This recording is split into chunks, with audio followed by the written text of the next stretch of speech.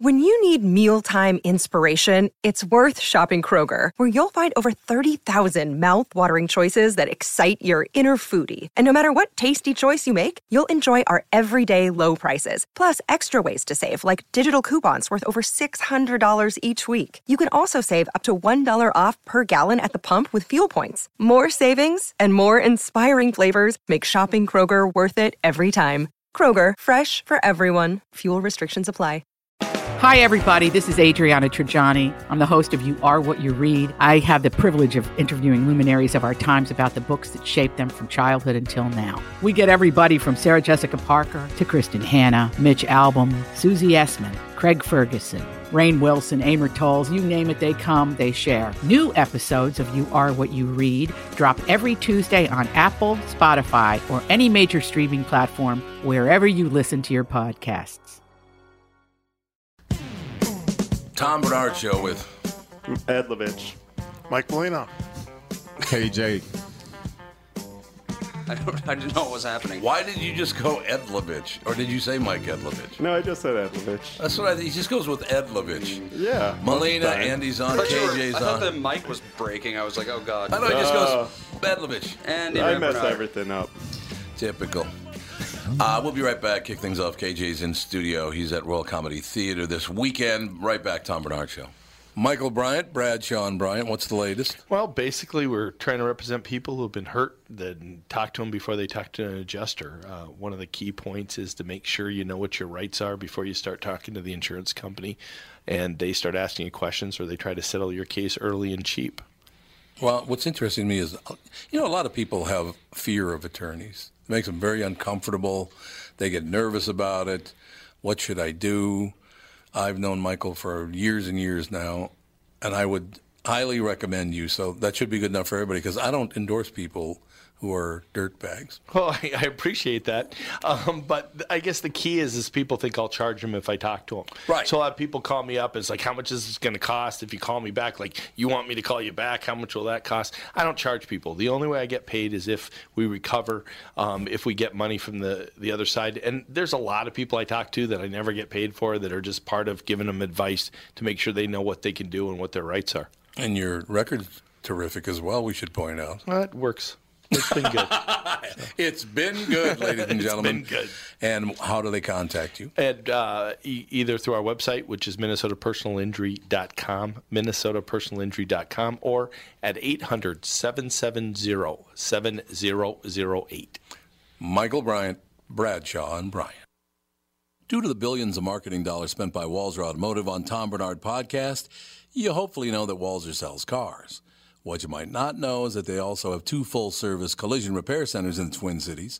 They're fully certified by all insurance carriers and can help you navigate all the paperwork if you ever have an accident. But wait, there's more. They've also been in the paintless dent repair business for nearly 30 years and can take those pesky dings out for just a fraction of what traditional bodywork costs. Broken windshield? Walser Collision is a fleet of full-service mobile glass repair trucks as well. Walser are pros at body and glass repair, but don't take my word for it. They have an A-plus rating from the Better Business Bureau and a nearly perfect 4.8 Google rating. Check them out at walsercollision.com.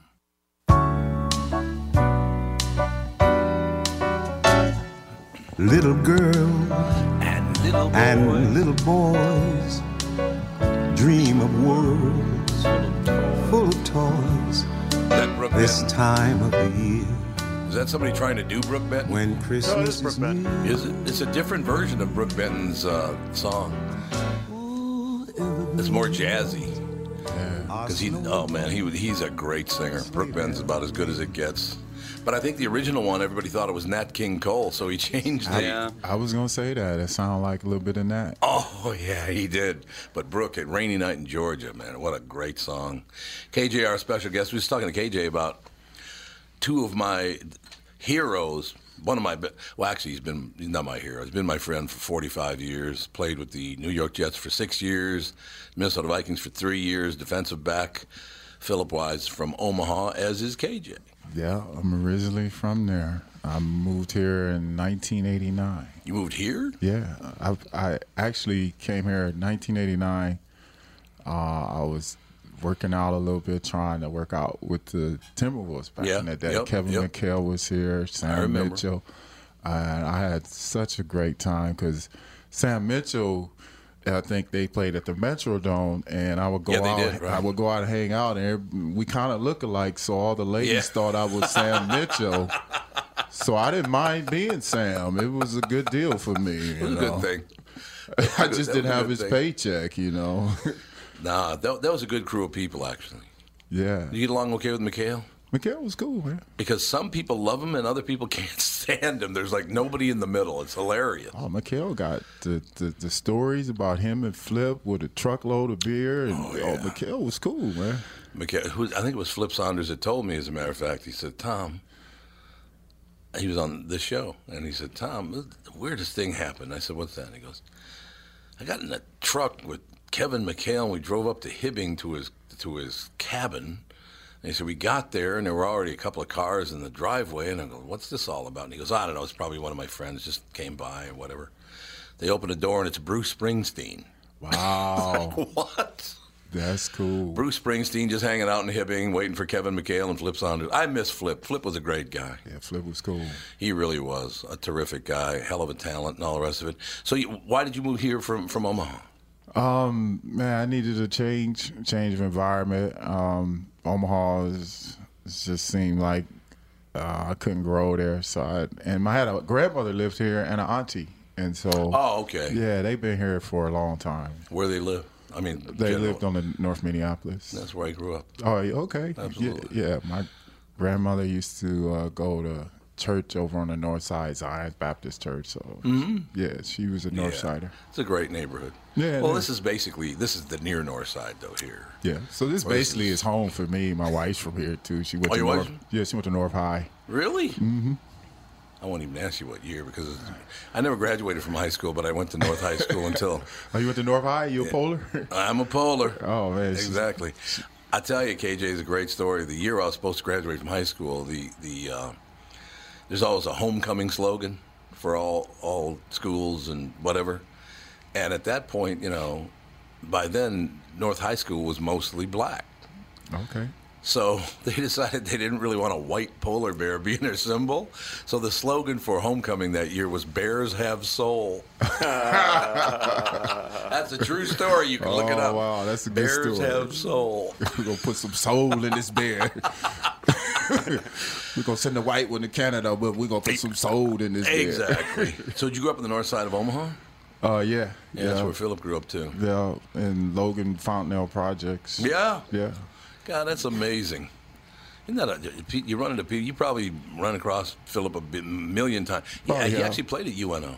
Oh, yeah. I got a lot of friends played at UNO. I ran across Johnny Rogers one time. Johnny Rogers. Who was a Heisman Trophy winner from Nebraska. He absolutely was. Roger Craig. I ran across Irvin Fire at the airport. Man, that's some talent right there. Yeah. I'm a big Red fan, Yeah. Now they in the Big Ten, so it's not Big 8 anymore. What is it, Big 12 now? It's a Big 10, but there's like 13 teams or something. 14 teams in it. They add a new person to the conference every year, Melina wears a free Minnesota shirt every day. You get all those shirts free from JB? No, it's back when I was in school. Don't lie. Well, I do have some from JB, though. How many people are in the Big Ten now? How many teams? 14. It is 14. 14. The Big Ten, 14 teams. Well, and it's like there's only about 10 teams in the Big 12. Yeah, there's 10 teams in the Big 12, so that makes total sense, doesn't it? Wow. Well, then why don't they call the Big 12 the Big 10? I know. Who knows? There used to be the Pac-10. You don't change names. Even if everything changes, you just keep the name the same. So now, when did you get involved in doing comedy and doing all that? Comedy, it's always been in my life. My dad was a living room comedian. It's just, and then I think I got interested. I was teaching at Henry High School. And Patrick Henry? Yeah, I was in the life skills program teaching, and kids. It's an inner city high school. They be trying to roast you, and I like, no. Yeah, you can't. I said, I grew up getting roasted. You think I'm gonna let you roast me? Yeah. So, and then I had a scholarship from Brave New Workshop, and that's how I got started. Excellent. And I did the whole improv thing and a few plays. And then one of my instructor, John Haynes, and there's another guy, I can't remember his name, but they said, man, you should try stand-up. And I did. And then right here downstairs, I was in the Funniest Persons contest. Yeah. At Acme 1 year. I was a semifinalist, then I finished in the top 5 1 year. Mm-hmm. And then from there, I just fell in love with comedy. Yeah, why not? It's a great way to make a living. It's a great way to get out of the house. Do you have to get out of the house? Does your wife make you get out of the house? Oh, I need to, man. Oh, you just need to? Yeah. You have children? Yeah, we got kids. How many kids you got? Well, between us, we have like five boys, and she had a couple of daughters too. So. Oh, okay. We're a blended family, but yeah, it's a great way to get out of the house. I call it the house arrest program. Oh. So, yeah, when you have a lot of kids, you need a release. I understand. You have kids? Yeah, that's my son right down there. Oh, okay. Andy is right down there, and then our daughter. Oh, okay. My wife and daughter are usually on the show too, but my wife has got walking pneumonia. Oh, I'm sorry to hear that. Nice touch. Aren't you glad you're here? I probably gave it to her. You probably did give it to her. That's probably true. Stay away from Michael. And then Alex, our daughter, she comes in. She's got an 18-month-old baby, and then she's got her second baby on the way. She and her husband. So she comes in a few days a week. Oh, wow. So generally, this is a big family show, which I really, really like. I love working with my family. I was going to say, it's like the song, it's a family affair. You're talking about one of my favorites of all time there, Sylvester Stewart. Oh, man. He pulled off one of the greatest radio, I don't think it was a stunt necessarily, but one of the most interesting things in radio history. He was working in San Francisco, and he was going to get fired, and he knew he was going to get fired. Mm-hmm.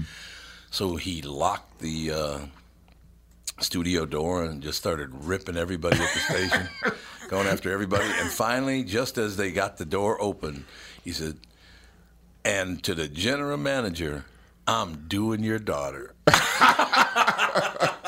Way to go out with a bang. Sylvester, you just went out with a bang, man. The only problem I ever had with Sly and Family Stone is they would always book events, and then they'd never show up. They were always booked to play like Parade Stadium here or whatever, and then they wouldn't show up. What happened to the manager or their I don't know. Or their entourage that was supposed to make them? Was it based on the weather? They were like, yeah, we'll do it as long as the weather's not bad. No. I probably still have 5 tickets to go see Sly and the Family Stone. I was never able to cash in because they didn't show up. They didn't make it to the airport, or they didn't make it out of the hotel? I think Sly just did whatever he wanted to, whenever he wanted to, and that was about it. He wrote a lot of hit songs, made a lot of money on publishing. Yeah. So, he did well. Hell of a group. It was a great. Hot Fun in the Summertime is still one of my favorite. I mean, it is my favorite summertime song. It's a good song. It is a great song. So what do you do? Why are you looking at your phone? I'm trying to post on social media that we're here. Oh, okay. You're trying? Well, it's like you got to. I'm not that young that phones are like connected. I can't find the buttons, Tom. I'm old. I'm not like these young comics. I own a comedy club. That makes me old instantly. Just being an owner? Yeah. Being an owner makes you old. Being an owner ages you within 2 years. We've been open 2 years, and that's like 10 years of my life. So how much time you spend on the road since you have a large family? I try to be on the road as much as I can, but lately it's been slowing down. I've been working on a couple of film projects. I got an indie film I'm doing with a friend of mine named Nathan Wall. He's doing a superhero movie indie film with me and another comedian named Kevin Kraft. Are you doing it here? Yeah. When I shoot the 27th this month.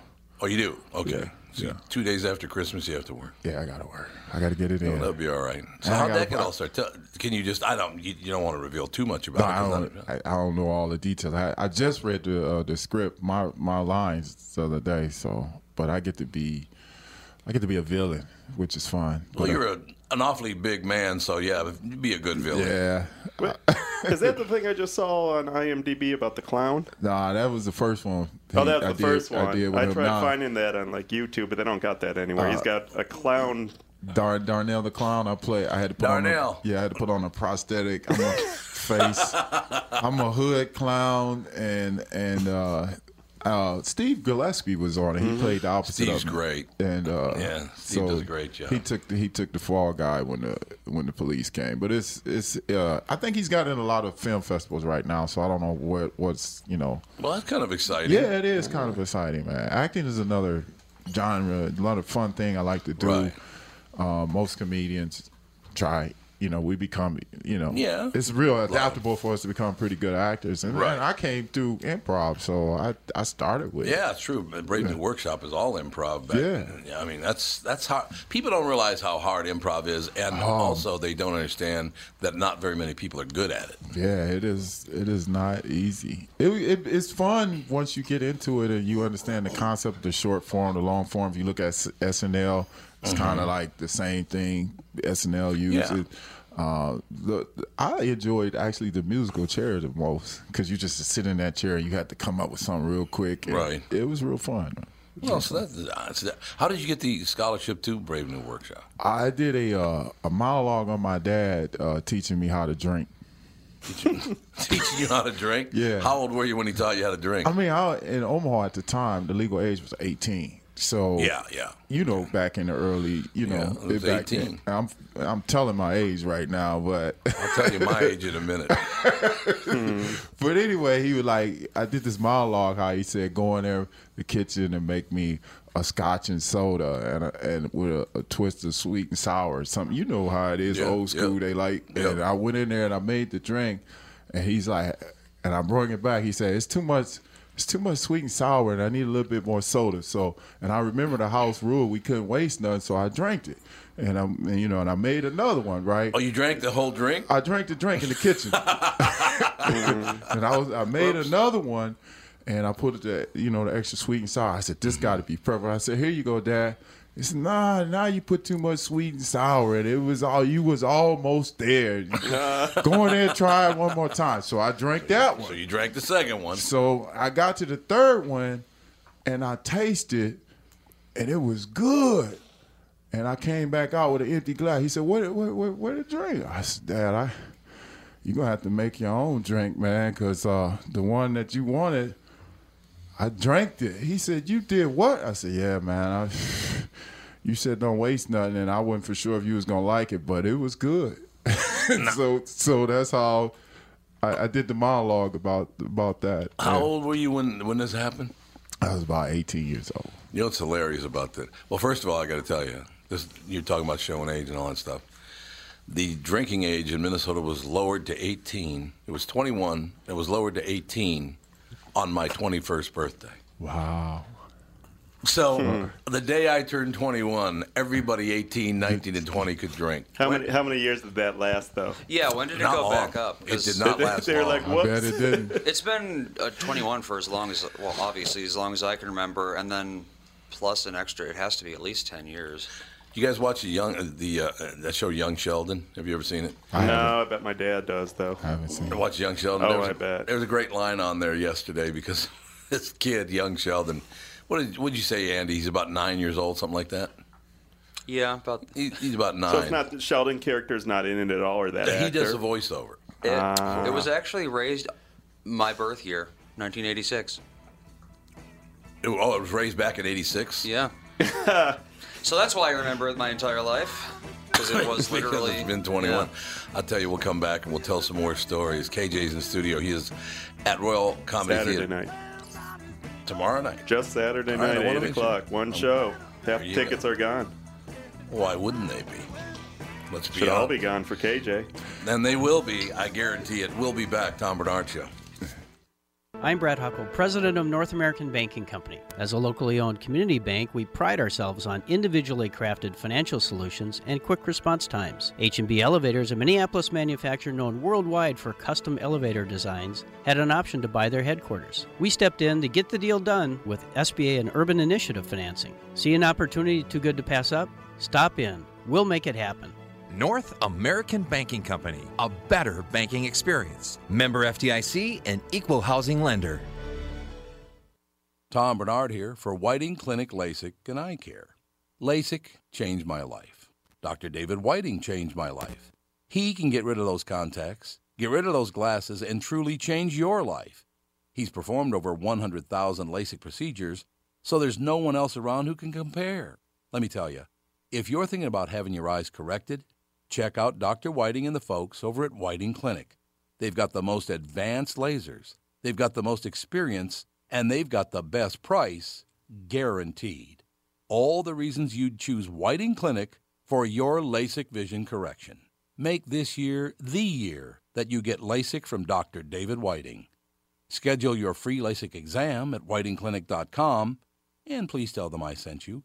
That's whitingclinic.com to take the first step in having clear lens-free vision at Whiting Clinic LASIK and Eye Care.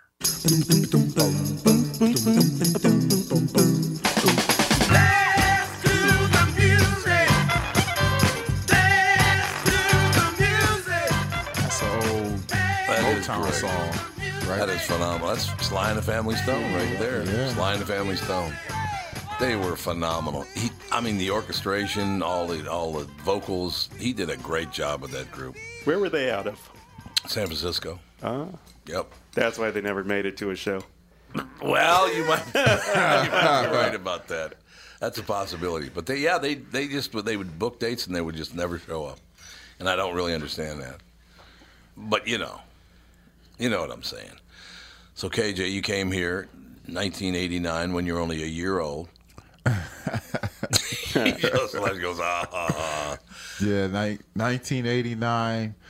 I had NBA aspirations, and I met a lot of Gophers players. One of my best friends played point guard for the Gophers named Melvin Newbert. And I know you remember that team with Clem Haskin. No doubt about Richard Coffey. I think Walter Bond was on there. And who else?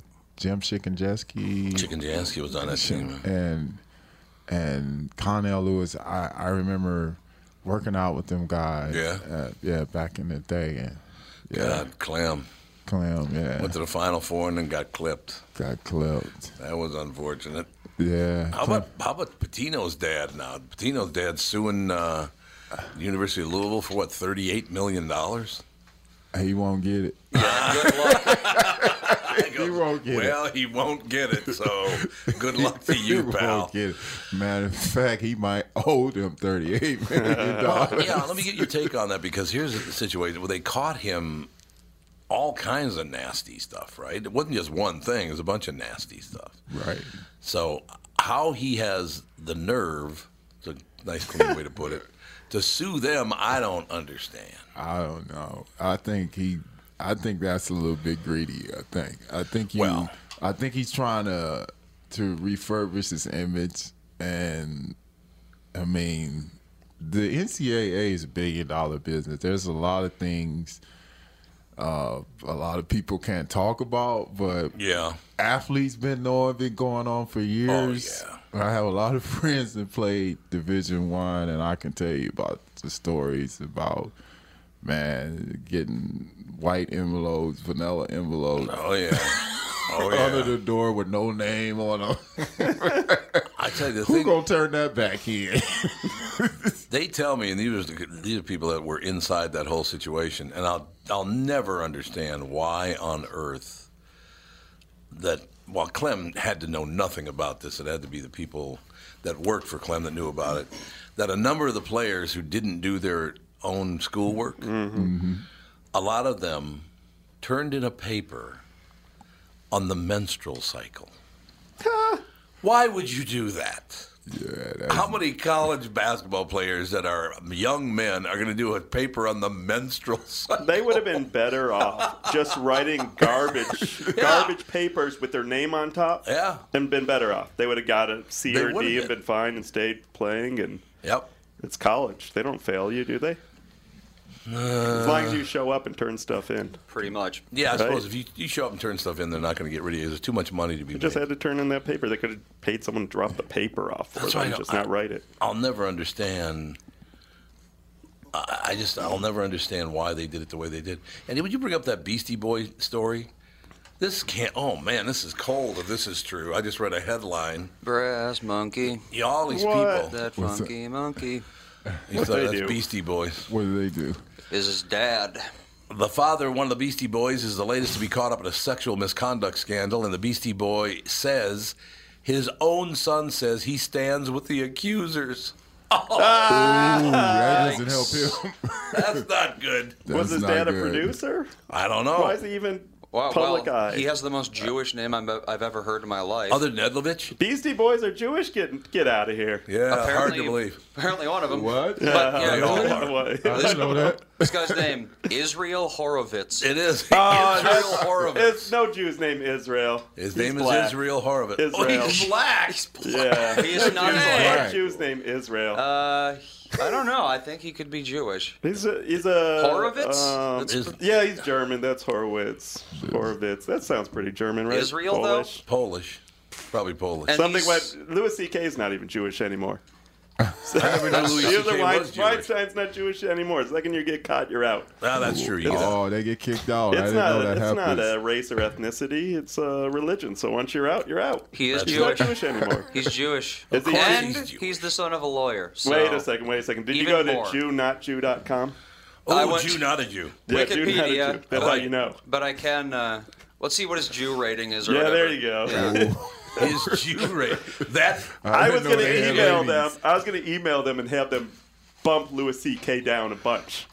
Yeah, you got it. You know, anytime someone gets caught, bump them down to 1 Jew rating. The Beastie Boys have a Jew score of 10. No, that's the Beastie Boys. I don't think their dad has his own profile on here.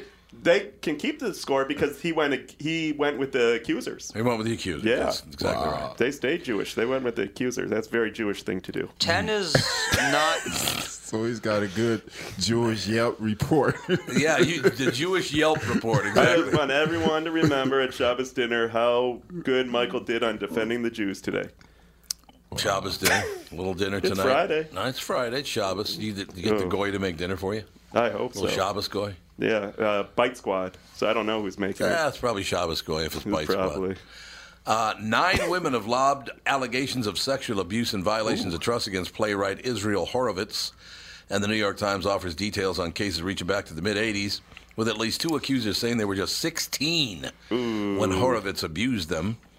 The accusations include inappropriate groping, fondling, forced kissing, and even rape at Horowitz's home. He was like an honorary grandfather and mentor, one accuser tells the Times, detailing how he touched their breast last year and made comments on how she developed. He'd known her since she was 11. To treat me the way he did was the ultimate betrayal. So let me ask you this question. He's a playwright, though? He's a playwright, yeah. But why are all these guys getting nailed? Why are they all members of the tribe? It's the conservative media. Ah, yeah. The conservative media after the Jews and the liberals. Is that what it is? Yeah, why else would Franken and Garrison Keillor get hit up? It's the conservative media. All media is conservative. Garrison Keillor's not a Jew, though, is he? Oh, my bad. You're right. I wouldn't. But he's think pretty so. funny, though. Not a lot of Jews in Anoka. He is definitely not Jewish because I've read his books and I did not find him funny. So they're not funny in the least. Well, he's right. I'm not Minnesota enough. Like I tried. It's not Minnesota. It's Minneapolis. Because outside of Minneapolis, no one finds, because that's what he's making fun of. Is people? He's making fun of Minnesotans who aren't in Minneapolis. But basically. I love making fun of Minnesotans. But I didn't find his books that funny. Some of his New Yorker articles, though. Yeah, New Yorker articles, Washington Post, all that stuff. stuff. Are funnier. Yeah, the Washington Post one he just wrote on Trump. Not anymore. A month ago, hilarious. Not anymore. It's not out there. They fired him yesterday. They took down everything he's ever done. And I took it. And it's on Royal Comedy Facebook page. I copied and pasted the whole article and put it on Royal Comedy Facebook page. Wow. There you go. Because I was like, you can't miss this. It's hilarious. It basically uses the form that Trump uses as tweets. Yeah. And then accuses Trump for all these things. Like, Trump's done. He's no longer to be in politics. And Garrison Keillor wrote that. Oh, he did? Yeah, and then the conservative media went and attacked him a month later. The conservative media. Who would that be? Fox News? Because that's No. All media. All media that attacks these Jews, conservative media. Oh, they're all conservative media. Yeah. So CNN's now conservative Unless media. it's Tel Aviv Press, I don't trust it. I understand completely. The Muttal Times. So that's Unless it's a Yiddish rag, I don't trust it. That's what you're going with? Yeah, just Yiddish rags, like the Onion. I mean, it's very, very difficult because here's what happened to me yesterday, KJ. So I just read the Newswire. That's what I do for a living, right? So we go to the Newswire, and there's a story about Al Franken, another accuser stepped forward, Garrison Keillor, he's battling out with NPR, and Matt Lauer, right? So I'm just reading the news, and people are going after me going, "Oh God, what are you, one of those far right guys? All you do is attack liberals." I was reading the news. I wasn't attacking any liberals. I just read the news. But the thing about that is, KJ, and I'm not kidding you, I've interviewed all those guys. All of them? Yep, all of them. Well, I've been on a morning show for 32 years. That's a long time. So I've interviewed all of them, and every one of those guys so far that's been accused is about as arrogant a human being as I've ever talked to. They're all extremely arrogant. Oh, yeah. Well, it does require a certain amount of self-importance to think that you can get away with that kind of thing. Wow. No doubt. I mean, everybody from Louis C.K. to Al Franken to Garrison Keillor to Matt Lauer. I played golf with him. He's, oh, my God, is he arrogant. So you're saying they all had it coming up? Yes, that's exactly what I'm saying. Now, the problem I do have is that this is going to go so far that some innocent people are going to get steamrolled. It's just going to happen. Well, they haven't said what Garrison Keillor did beyond what Garrison Keillor said so far. I know, which is weird. They haven't said anything. But the fact to distance themselves, there's got to be something, right? That's what everyone's assuming. There's got to be something big, but let's hear it. Yeah, in Keillor's case, I'm kind of wondering if it's actually as big as people are acting like. Oh, hey, Andy, they don't cut you from everything you've ever. They erased his memory. They erased his memory from NPR. Except on my Facebook page, you can read his great watch. They're changing the name of the show. It's not going to be called. It's not going to be called Prairie Home Companion. Were they going to change it anyway? Since he's pretty old. Were. Yeah, were they going to change? There's not going to be Garrison Keillor's Prairie Home Companion when he's 75 and retired. Did you see what Steve Sack did in the Star Tribune, the cartoon? Oh God, no. I usually don't care for his stuff either, but this is pretty funny.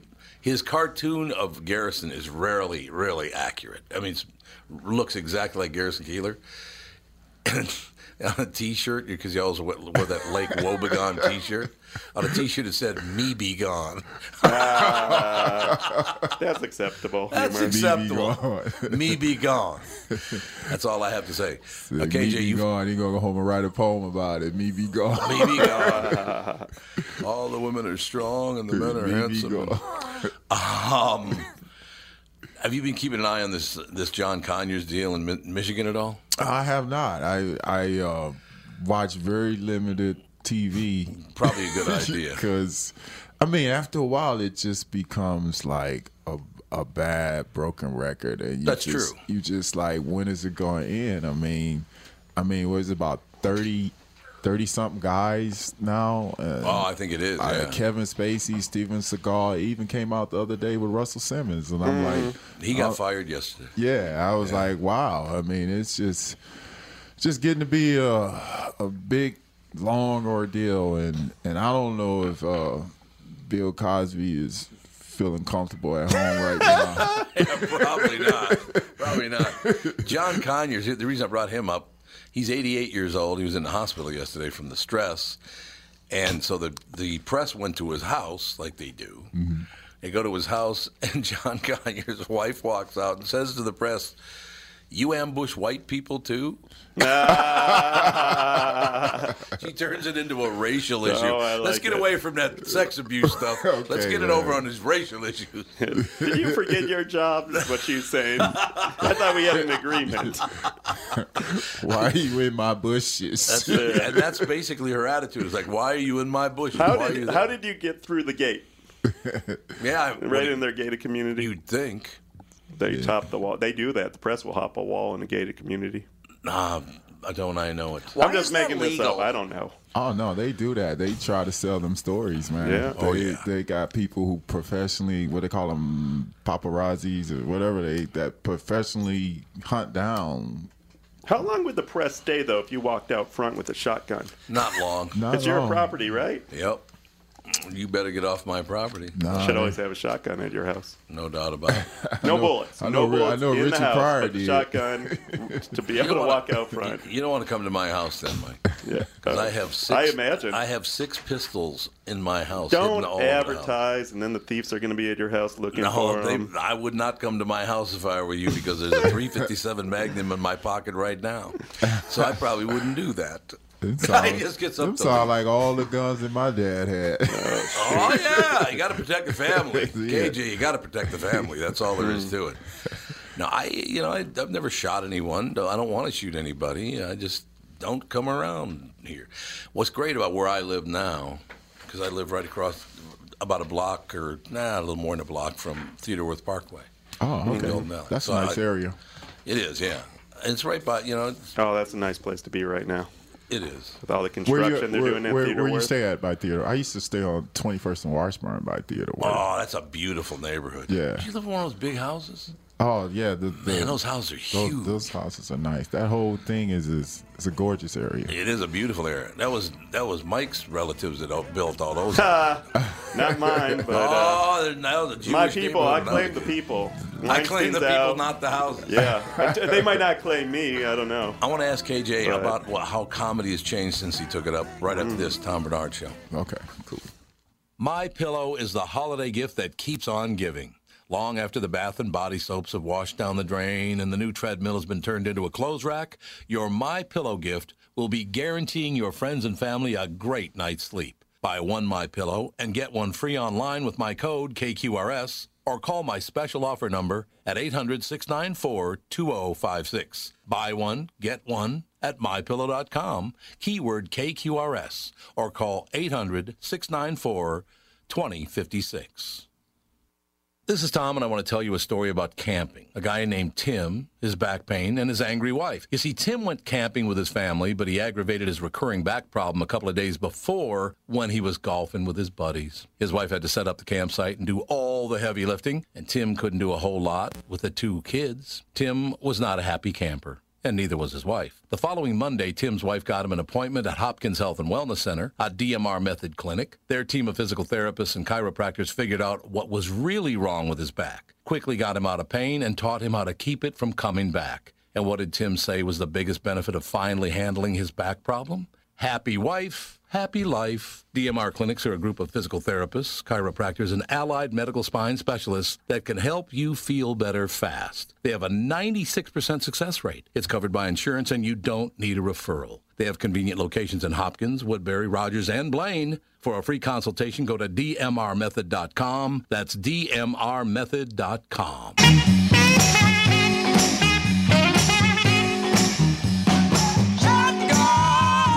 You know, this doesn't sound like Christmas music to me, Melina. Oh, yeah, it's the first. I'm getting to it. I'm working it in. Don't lie to me. Yeah, I opened up with Christmas music. Yeah, you did a great Christmas song, too. One of nice. Probably my favorite Christmas. Well, certainly one of my favorite Christmas songs. That's why I opened. That's my first great song. That is a great song that nobody in this state has ever heard. You know, you can hear McCartney, Wonderful Christmas Time, about 100 times a day, but... Voted the worst Christmas song ever written, by the way. Although some Queen Christmas song was on our list today. I said, I'm not playing that. I've never heard it. I don't know what it sounds like, but I'm not playing it. Not happening. So maybe it's good. I don't know. Maybe it's good. So you've been in comedy 14 years, KJ. Yes. Matter of fact, I was talking to Sam Morrill this morning, and he says, because he's been in about 12 years now, the comedy has changed so much in the last 12 years that you used to be able to say things that people would laugh, and now people gasp loudly. And you find the same thing? Depending on the topic or the premise of the joke, yeah. Like you can't, like right now, I would say you cannot do rape jokes or anything. Oh, no. You can't do that. And I try to stay away from political and religion topics. You can't. I think that's smart. You know, it divides the room. And then it's a different thing. I mean, it used to be like you could say what you want. You could be fearless. You could do what you want. But now you got to be mindful.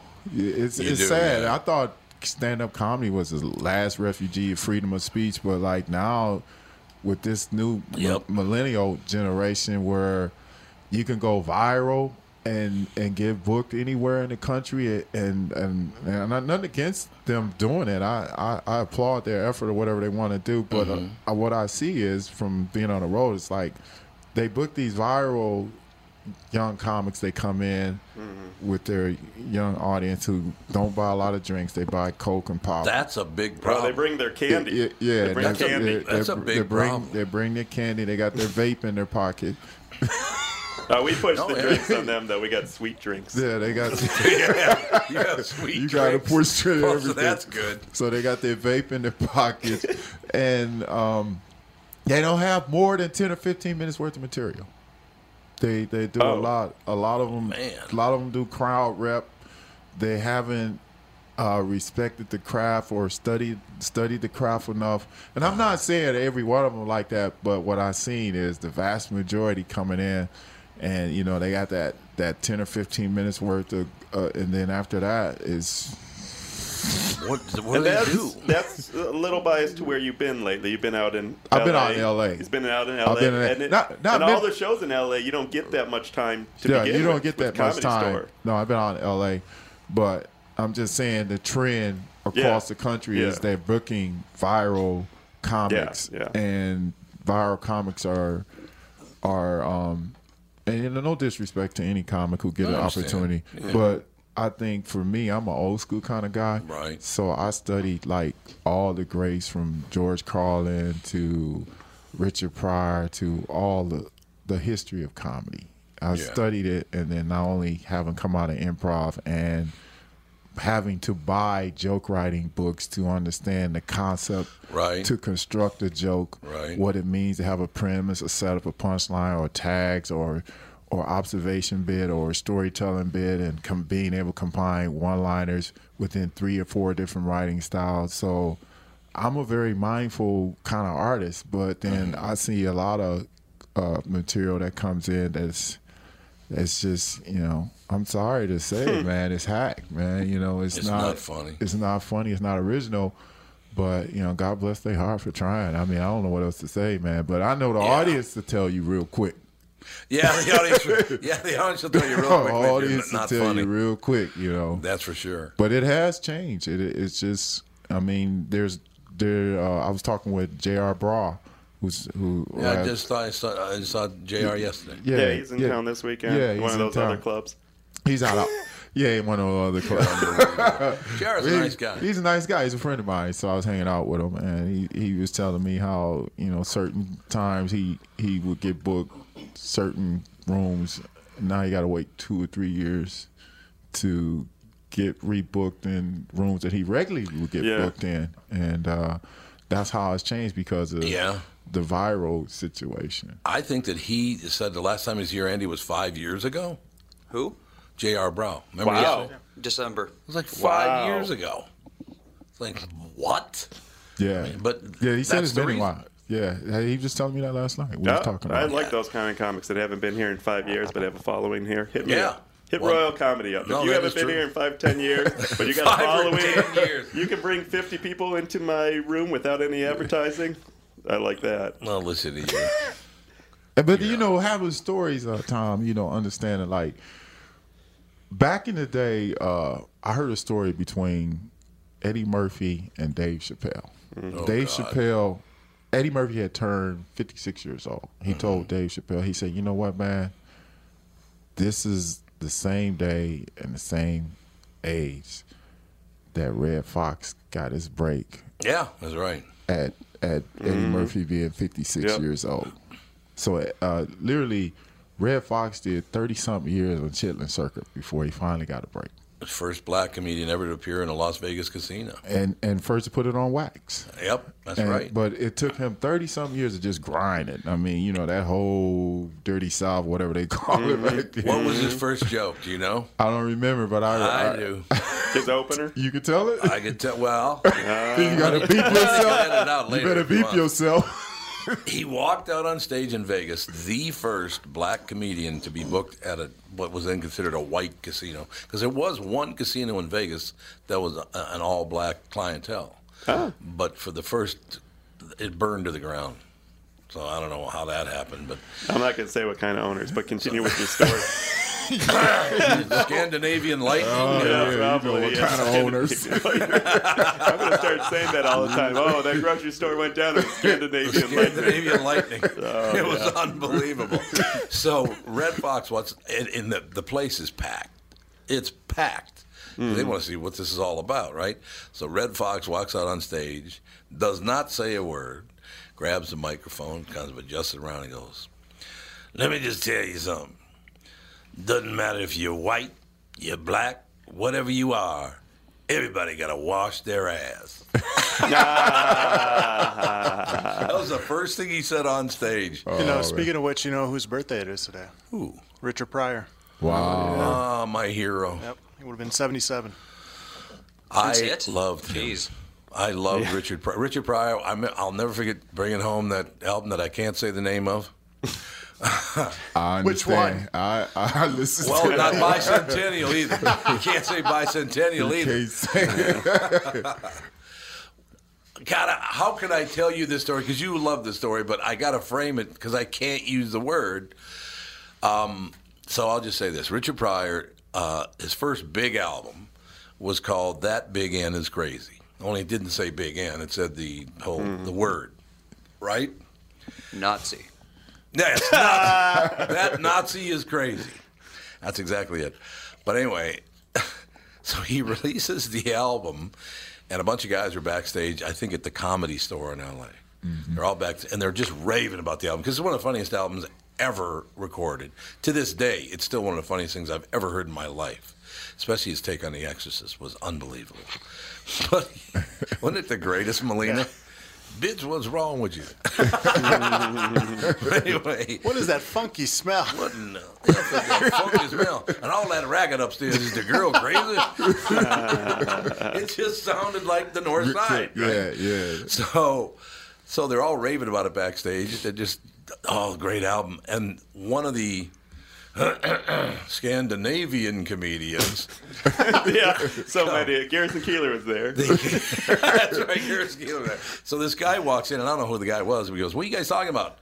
"Oh, we're talking about Richard Pryor's new album." And he goes, "Oh, yeah, That Crazy Big N." He flipped the words around. That Big N is crazy. He said, "That Crazy Big N." No, that is not the name of the album. He just made his own name up for it. He just did.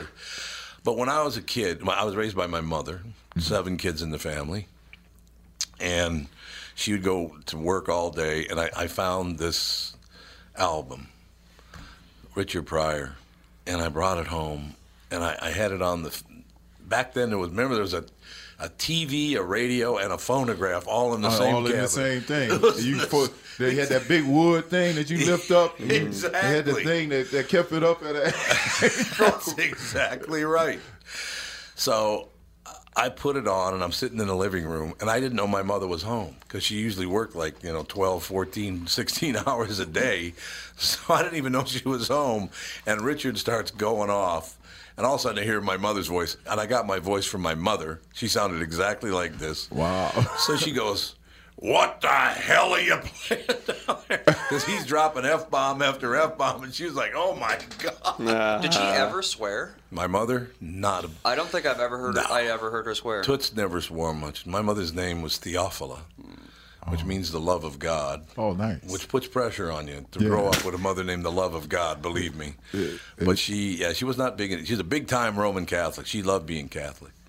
But, she was not big at swearing. She was very, very funny, but she didn't know she was funny. Oh. She just was, naturally. Now, your father sounds like he was probably naturally funny. Oh, yeah, he was funny. He had a lot of funny stuff he would say. Like, one day I'll tell you a funny story. I came home from college, right? I said, "Pops, where you going?" He said, "I'm finna take your stepmom to the beauty salon." I said, "Oh, you finna go take her get her hair done?" He said, "Nah, I'm taking her get her hair done because she ain't got no hair." He said, "Yeah, they slap some hot oil on it to make her feel good, and so I do that because it puts her in a better mood." So is it true she didn't have any hair? No, she did. Because he said, well, what they do is they oil her hair up, and then she gets shaped for a wig. They wear a wig. Okay, so he said, they how they had the little white thing where, what they call the little white thing. You don't know, Michael. A wig holder. The wig holder, yeah. So she would go get shaped for a new wig. Oh, you mean that white plastic head? Yeah. Mannequin thing. There you go. Whatever it is. But yeah, he was hilarious, man. He had a lot of funny one-liners and just crazy stuff he would say, and like one time I got in trouble because I wrecked a car, and he was like, "Man, you got to be the dumbest kid I have, man." He said, I just don't understand you, man. How you wrecked 2 cars in one place, 2 of my cars in one place, and I had borrowed the car like a kid. Yeah. And I forgot to ask. So you forgot to ask. Yeah. When I came back, I tried to creep back in the house and forgot to put it all the way in gear. And so the car rolled back. One is parked horizontally, and the car rolled back with the door open. And I ripped the door off one of the cars and then dented the other car. And and I'm giving you the radio version of this story. You had to clean it up a little bit? I cleaned it up a lot, but he gave me an earful, man. What'd your dad do for a living?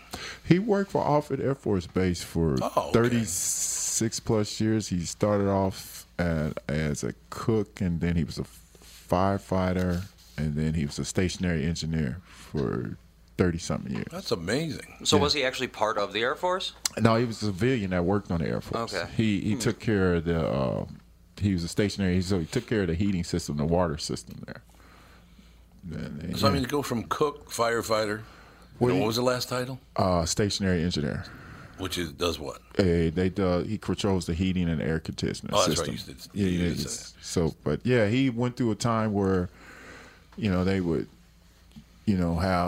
shoot him down to a different position, and then you go back up. Yeah, you know how the military do. Yeah, that's true. But he put in 36 years, and before then, he tried to police department, and he had to leave there because of racial tensions back then. What year? It was like he was just got out of University of Nebraska, Omaha. So it would be like late 60s? Yeah.